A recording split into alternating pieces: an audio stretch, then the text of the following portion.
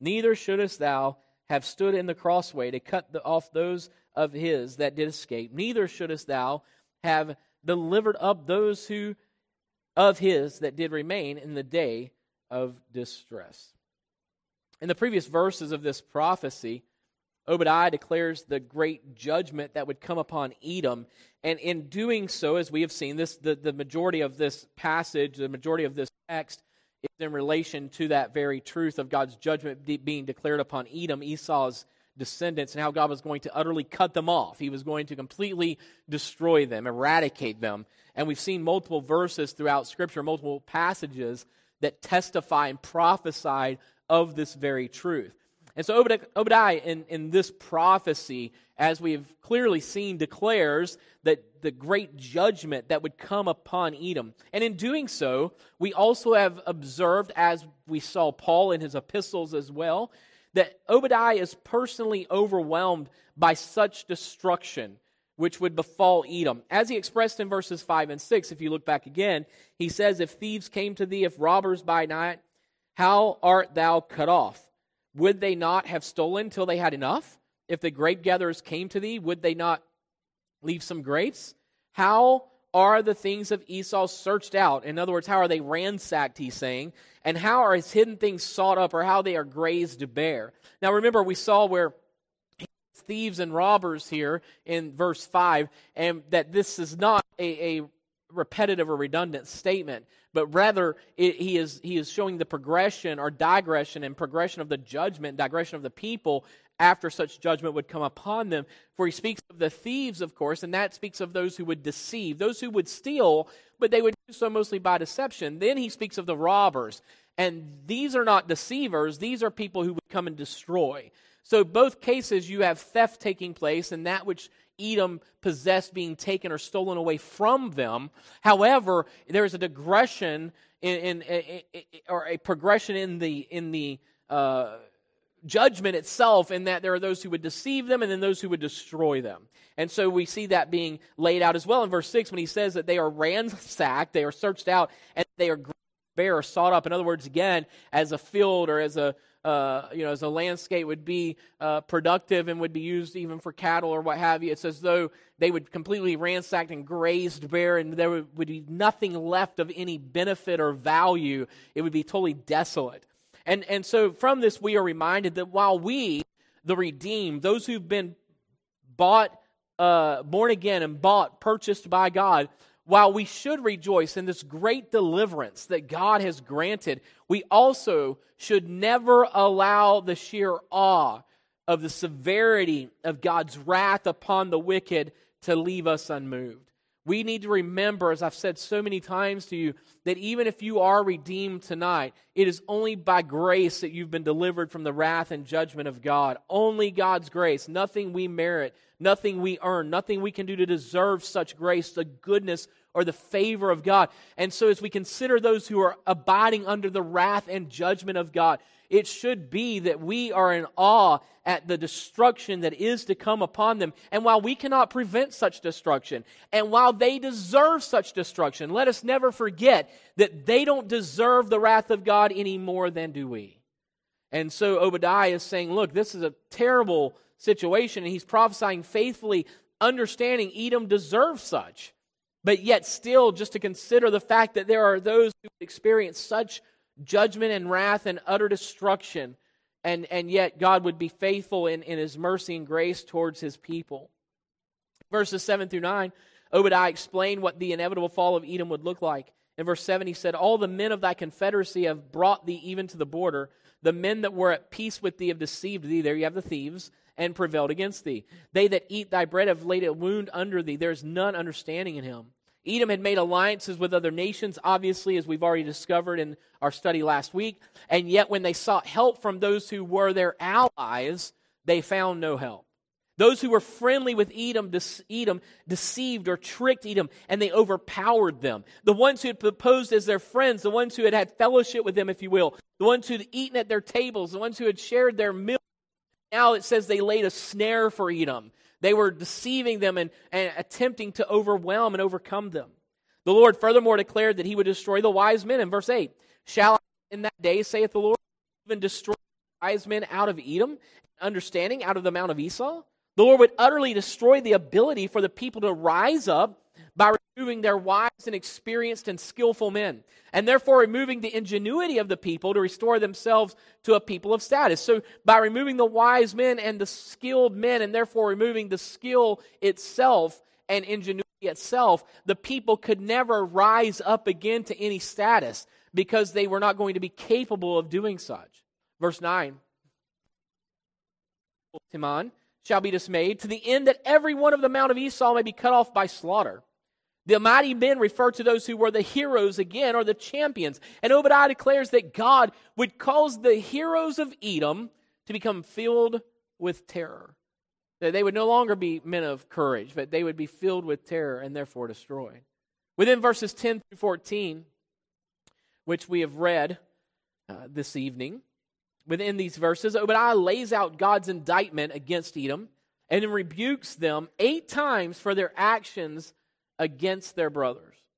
While there are 8 separate rebukes, they are introduced by the 7 times the Lord states that they should not have done what they had done. You find in verse 12, he says, thou shouldest not. Then he says, neither shouldest thou. Then he says, neither shouldest thou again.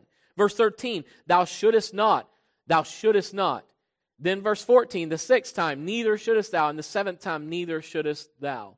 So there are 7 times that the Lord says to the people through Obadiah in his prophecy that they should not have done this, is what he's saying. You should not have done this.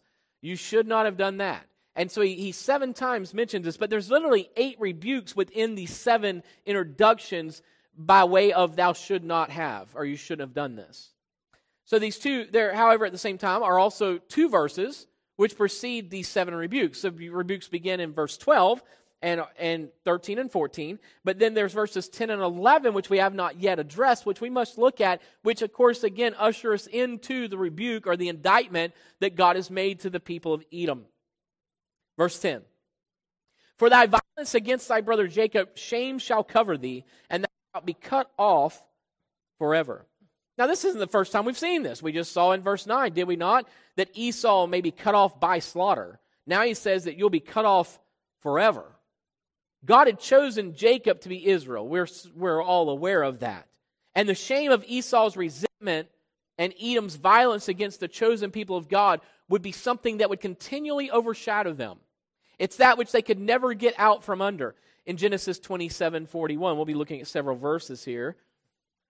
We read, and Esau hated Jacob because of the blessing wherewith his father blessed him. And Esau said in his heart, the days of mourning for my father at hand, then will I slay my brother Jacob. Well, here you find it. Jacob, of course, had deceived Esau, and Esau then, again, forfeits his birthright, if you will. But remember, all this was in the plan and purpose of God. We find in Romans 9, Paul makes that very clear. So Esau's actions, of course, were not a God by any means. In fact, it's obvious this was going to happen, not to Jacob and Esau per se, but obviously to the Lord. Ezekiel 25:12-14. Thus saith the Lord God, because that Edom hath dealt against the house of Judah by taking vengeance, and hath greatly offended, and revenged himself upon them, therefore thus saith the Lord God, I will also stretch out my hand upon Edom, and will cut off man and beast from it, and I will make it desolate from Teman, and they of Dedan shall fall by the sword. And I will lay my vengeance upon Edom by the hand of my people Israel, and they shall do in Edom according to mine anger and according to my fury, and they shall know my vengeance, saith the Lord God. Again, we see this vengeance of God enacted upon Edom. Now, we understand, as is being described here, that this is the results of their own actions. We recognize that. But again, don't forget something. When you go back or go forward into Romans 9, we have clarity given to us by the Apostle Paul when he, again, quotes from Malachi in explaining that God had already purposed that the elder would serve the younger, that the purpose of God according to election might stand, that it had been written, of course, Jacob have I loved, Esau have I hated. So all this was already fulfilled as far as God was concerned, but yet we see Esau's actions being that of hatred towards Jacob, and as well as one who was an enemy, in Edom continuing in that, of course. Joel 3:19, Egypt shall be a desolation, and Edom shall be a desolate wilderness for the violence against the children of Judah, because they have shed innocent blood in their land. So once again, you see Edom's actions of that of murderous actions. They are those who are filled with hatred towards those who've been blessed of God, Israel and Judah alike. Amos 1:11, thus saith the Lord, for 3 transgressions of Edom, and for 4, I will not turn away the punishment thereof, because he did pursue his brother with the sword, and did cast off all pity, and his anger did tear perpetually, and he kept his wrath forever. He's saying these 4 things. Did you notice that? He says, I will not turn the punishment away. They're going to be cut off. They're going to be destroyed. I will have, there's a curse against them forever, because first he did pursue his brother with the sword. Do you remember whenever that literally took place, if you recall, whenever Jacob was pursued by Esau, of course. But then also, he says that they did cast off all pity. There was no mercy. Now, of course, Edom, as the people of Esau, we know that Esau had pity towards Jacob in a sense, or God had changed Esau's heart towards his brother when he didn't, when he was great and mighty, and yet he did not slay him, you recall, and followed after him. But Jacob was in fear for his own life during that time, if you recall. But then Edom, as a people, as descendants of Esau, still had enmity against Jacob, against Israel. And that continued, and that's part of this indictment tonight that we find within the text. And so he says he did pursue his brother with a sword, he did cast off all pity. Third, his anger did tear perpetually. So there was constant conflict that was present between Edom and Israel. And then he says, and he kept his wrath forever. In other words, the wrath and the anger that was present was constantly present within Edom's heart. So furthermore, we see, as Obadiah explained in the latter part of verse 10, Esau therefore would never be able to escape the consequence of his sin. Verse 10 goes on to say, and shall be cut off forever. We see this truth also declared in Ezekiel's prophecy concerning Seir, which was a mountain range of Edom. Ezekiel 35:9 says, I will make thee perpetual desolations. Thy city shall not return, and ye shall know that I am the Lord. Now he's speaking to Seir, but Seir again is a mountain range of Edom. This is Edom that's being addressed. And the Lord says, I will make thee perpetual desolations. Do you understand what he's saying here? You will continually be desolate and destitute. You will continually be in great need. You will continually be insufficient. You will continually be a wasteland. Once again, within this verse in Obadiah, and as supported by the many other verses within other prophecies, as we've even reviewed some of them in these last few moments, we find the Lord's absolute declaration of utter judgment and destruction upon Edom. This is inescapable. There's nothing Edom can do to get out from under the wrath of God. God's wrath is declared upon them, and they are under his wrath, and they will be destroyed. Verse 11. In that day that thou stoodest on the other side, in the day that the strangers carried away captive his forces, and foreigners entered into his gates, and cast lots upon Jerusalem, even thou wast as one of them. Do you see what he's saying? You stood on the other side. You were against your brother. He says, foreigners entered into his gates. They cast lots upon Jerusalem. In other words, upon the desolation, upon the destruction, upon all the chaos that was happening. They were obviously opposed to it, even making a mockery of, as you'll see in later verses here that we'll read tonight. And you see that he says, you were against them. You acted as one of them. You are Israel's brother. And yet you act as though you are one of the foreigners. You are one of the Gentiles. You are one of the strangers, if you will, of those nations that had no part or nothing to do with Israel, except be their enemy. The Lord lays out Edom's sin, for which he has pronounced such judgment and condemnation upon them within this passage. We find further explanation of Edom's transgression in the prophecy of Amos. In Amos chapter 1, verses 9 through 11, we read, Thus saith the Lord, for 3 transgressions of Tyrus, and for 4 I will not turn away the punishment thereof, because they delivered up the whole captivity to Edom, and remembered not the brotherly covenant.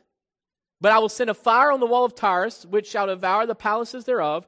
Thus saith the Lord, for 3 transgressions of Edom, and for 4 I will not turn away the punishment thereof, because he did pursue his brother with a sword, did cast off all pity, and his anger did tear perpetually, and he kept his wrath forever. So again, we see in Amos, we read that a moment ago, but we read it fuller just now, where you see God's judgment upon Tyrus, upon Edom, again, because of the hatred and the enmity and the opposition against the Lord. Edom pursued Israel and joined with Israel's enemies in an attempt to overcome them. In Psalm 83, 5 and 6 we read, For they consulted together with one consent, they are confederate against thee, the tabernacles of Edom and the Ishmaelites of Moab and the Hagarenes. So here you find where he is saying that there is this confederacy that's been formed, and Edom is a part of that. The tabernacles of Edom, the Ishmaelites, Moab, the Hagarenes. He says they all are in confederacy against who? Against Israel. Such confederacies against God's people, in reality, it was an act of rebellion against the Lord and His chosen people, as it would show forth. Remember something. It's really no wonder that the world hates the church today. If the church is truly living in truth, or following and walking in truth, if the church is pursuing after righteousness, meaning following after the Lord in submission unto Him, it's no wonder that the world hates the church.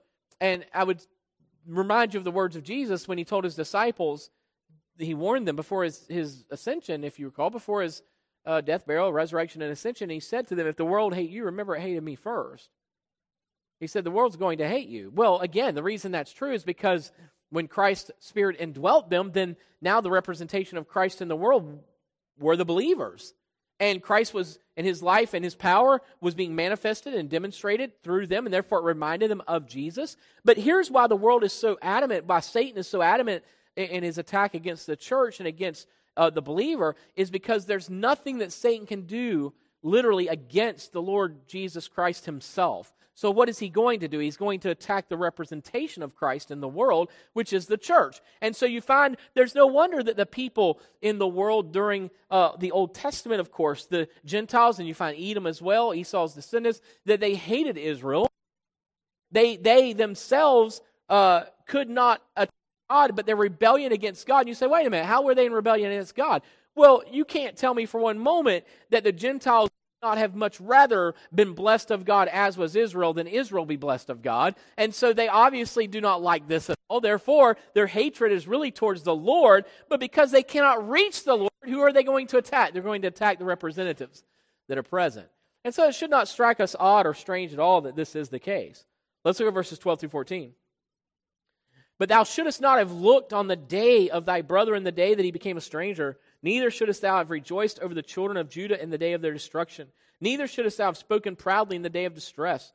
That thou shouldest not have entered into the gate of my people in the day of their calamity. Yea, thou shouldest not have looked on their affliction in the day of their calamity, nor have laid hands on their substance in the day of their calamity. Neither shouldest thou have stood in the crossway to cut off those of his that did escape. Neither shouldest thou have delivered up those of his that did remain in the day of distress. So within these three verses, 12, 13, and 14, we see God's indictment upon Edom. The Lord calls their attention back to their former acts of aggression and or passivity against their brothers, and more importantly, against God's chosen people. Now again, I told you there are 8 charges against Edom. 7 times we find neither shouldest thou or thou shouldest not. We find some type of form or derivative of that statement made 7 times. But there's actually 8 charges. And these 8 charges against Edom include both their attitude first and then their actions against their brothers. The first 5 charges address Edom's attitude towards his brother, while the last 3 charges regard the actions of Edom against his brother. Let me remind you of something. That is this. Our actions are evidence of our attitude. In other words, that's true in every aspect. So, concerning our worship unto the Lord, I've often said to you, worship really is the attitude of our heart toward God. Meaning, if we genuinely are worshiping the Lord, it's because we see Him as worthy of submission, as worthy of service, and He alone to be worthy. Therefore, our attitude towards God is a proper attitude in which we see Him for who He is, as much as is possible, as He's declared Himself to be, and we in turn see ourselves for what we are and recognize that it is a privilege that we could serve Him. It is a privilege that we'd be called to worship Him, that we would be called to honor and praise Him, and that He would be glorified through our lives. This is a privilege. This is an honor. And so when we recognize that and we genuinely worship God, genuinely, not just come to church services and cry and raise hands. No, when we genuinely are submitted to the Lord, it's because our attitude towards God is as it should be, recognizing Him to be worthy as He is.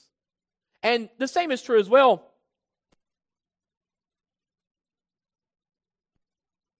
The same is true as well towards one another. For whenever we have attitudes of preferring one another above ourselves, as Scripture commands about the mind of Christ being in us in such a manner, when we have attitudes of serving one another, that's going to then be evident in our actions, in what we actually do, what we actually say, how we actually live.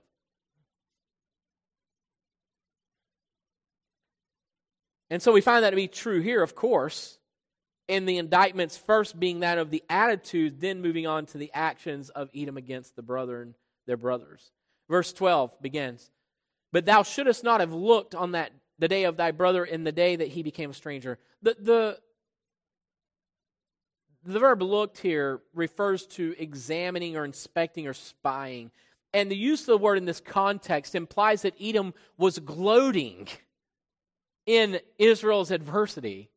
So here Israel is, and Israel no doubt being under the chastening of God, or God in the sense that God is correcting them. Remember, the only time that Israel found themselves suffering under the attack of others in which they were not victorious, or the only time Israel found themselves being defeated while going out to attack others or to conquer a land as God commanded them, such as in the book of Joshua, the only time you ever find them suffering loss in either case is when they themselves were not submitted to the Lord and worship to Him. And therefore God would use such means to judge them and correct them. And so here they are under the judgment of God, not the wrath of God in the sense of God annihilating them, obviously, but yet they're still under the judgment and correction of God. And in that time, here Edom is looking on them in the sense that they are gloating in the fact that they are being judged, that they are under correction. Verse 12 goes on to say, "Neither shouldest thou," number 2, here's the second one, the second indictment, "neither shouldest thou have rejoiced over the children of Judah in the day of their destruction." Now the verb rejoiced here means gladden, and the implication is, of course, that the destruction of Judah made Edom glad. They were happy with their calamity. It's almost this mentality, of course, in which they would look upon someone else who now is suffering and going, "Oh, wow, that makes us feel better." Look, we are a sad lot when we look at someone else's suffering or someone else's judgment or someone else's correction or chastening, and that makes us feel better about ourselves. And yet Edom is doing just that. They're gloating in Israel's adversity, and they are glad about Judah's calamity. Verse 12 goes on to say, 3, "Neither shouldest thou have spoken proudly in the day of distress." Now, the adverb proudly refers to a boastful mockery. So, Edom not only were they looking at Israel's adversity and gloating in that, not only was Judah's destruction causing them to be glad in heart, but now it says that they should have spoken proudly in the day of distress, which is speaking of this boastful mockery. So Edom was boastful in their mockery of the anxiety of his brother. So it's becoming more visible and vocal, if you will. If you can see, like, again, the progression here. It's like, okay, so the attitude was that they're under judgment. We're kind of spying this out, and this, of course, is causing us to feel better about ourselves. Gloating in this, but then it's like, oh yeah, and Judah's destruction, boy, we're glad that that's being done, that's taken care of, and it makes them feel better about their own sin, about their own condition. And then he says that they're proud about this mockery and this boastful mockery. So they are now just boastful, outwardly boastful about this, and they're proud about the suffering of their brothers. Proverbs addresses the gravity of the sinful action which we find in verse 13. He goes on now in verse 13 and says, "Thou shouldest not have entered into the gate of my people in the day of their calamity." So here again, Edom is being rebuked for mocking the calamity of his brother. In Proverbs 17:5 we read, "Whoso mocketh the poor reproacheth his maker, and he that is glad at calamity shall not be unpunished." So when one is rejoicing at the calamity of another, I've often shared with you, it's very sad that this is true, but it's as though we live in a day where this seems to be quite quite prevalent and prominent, that people, rather than there being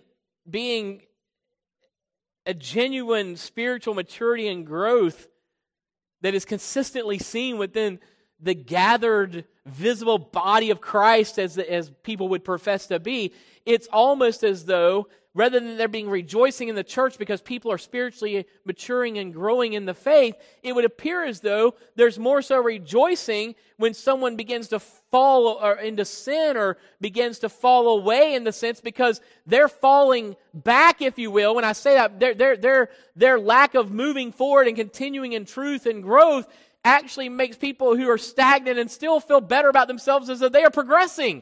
I use this as an example. I mentioned this in our theology class just the other night, a few weeks back.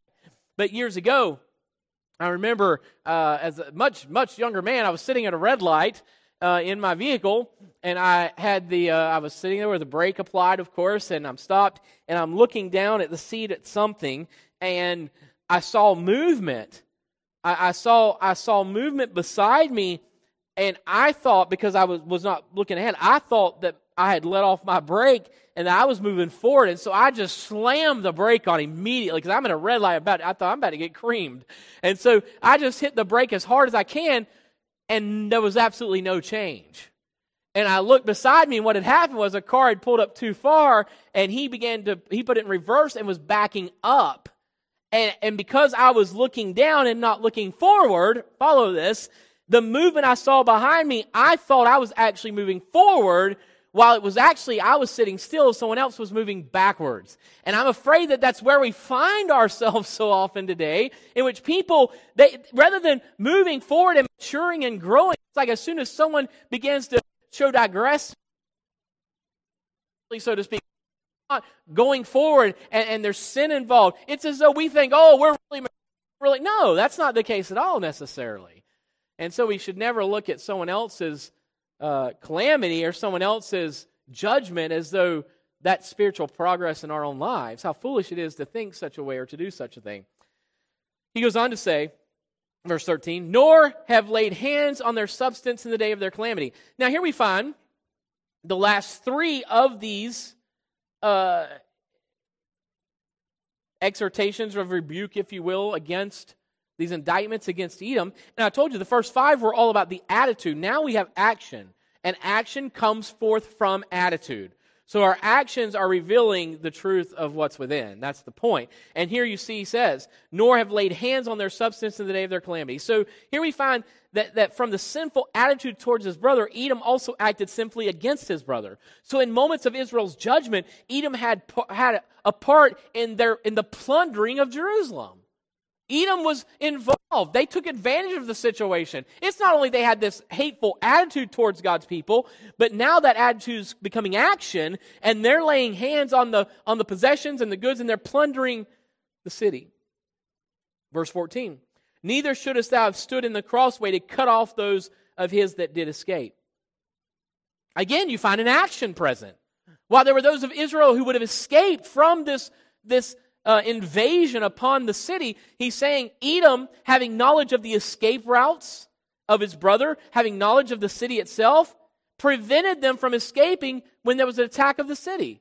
So they stood in the way. They're blocking them from being able to escape and get away. Then look at verse 14. Neither shouldest thou have delivered up those of his that did remain in the day of distress. So rather than assisting his brother, Edom delivered them up or gave them to the enemy. So the actions of Edom are clear that they hated God's chosen people. And they acted against them at every opportunity. Their attitude showed this. They mocked them. They rejoiced in their destruction and their calamity. But then they stood in the way of their escape and then delivered them up to those who would pursue. So the Lord explains his harsh judgment upon Edom, and he does so with detailed explanation of Edom's guilt against not only his brother, but against the Lord. For one to stand and act against God's people is to declare opposition and rebellion against the Lord himself. Such an attitude and such actions will not go unpunished. The Lord will faithfully deliver his own and judge the ungodly. Simon Peter reminds us of this truth in 2 Peter 2:9 when he wrote, the Lord knoweth how to deliver the godly out of temptations and to reserve the unjust unto the day of judgment to be punished. Again, it's as though it would seem, even like in Israel's day, whenever God would be correcting them, chastening them, judging them, if you will, and bringing them back to the worship of himself, it would seem as though, no doubt, even among the people of Israel, that they might look at those around them while they are being corrected by God and under judgment of God for the sake of correction and chastening, that the evil people did prosper. You find that through the Psalms, do you not? Where the wicked prosper, the wicked continue, and that would be what would seem to be the case. But Peter's reminding us here, of course, generally speaking, and within a specific context, but Peter's reminding us that the truth of the matter is, while we may look around or while we might look and see and think, wait a minute, the wicked seem to flourish while the righteous seem to be under such oppression and such distress and such attack. The fact of the matter is, God keeps good record. And He knows the truth. And He is just. And the fact of the matter is, God can deliver us from every trial. He faithfully will deliver us. And in the end, we will be with Him for all eternity. And in the end, the wicked will be judged and under the wrath of God for all eternity. God knows how to deliver the righteous, and He knows how to reserve the wicked unto the day of judgment. So, we as the redeemed, again, I remind you, as we see with Obadiah, even in his statements of exclamation concerning the judgment to come upon Edom, might I remind you as well that we live in a world in which there are multiplied numbers of men and women and children who are perishing, who are in spiritual darkness, and who love the darkness rather than light. And while I understand there's not one man, one boy, one woman, one girl who deserves the grace of God, we all deserve the wrath and judgment of God, every human being. Yet, I'm also reminded that there's not one person out there that deserves that judgment any more so than do I. And so we have the privilege of the gospel. Here Obadiah is faithfully declaring the prophecy of Edom's destruction, and Edom was going to be destroyed. And we really are in the same position. There is a world that is under the wrath of God that is going to absolutely, as much so as Edom was eradicated, so this world will be ultimately eradicated. Every sinful, wicked, unregenerate man, woman, boy, and girl will perish, period. Apart from God's divine intervention, interrupting their lives divinely in redemption. But might I say to you that we have the stewardship of the gospel to declare the light of the gospel, the truth of the gospel, and we should do so, again, remembering that were it not for the grace of God, we would still be in the same destitute, desolate condition. So God's redeemed us. He has delivered us. And praise be to His name for that. But let us not sit back and gloat in the destruction of others. But let us rather declare the redemption and salvation that's in Jesus Christ.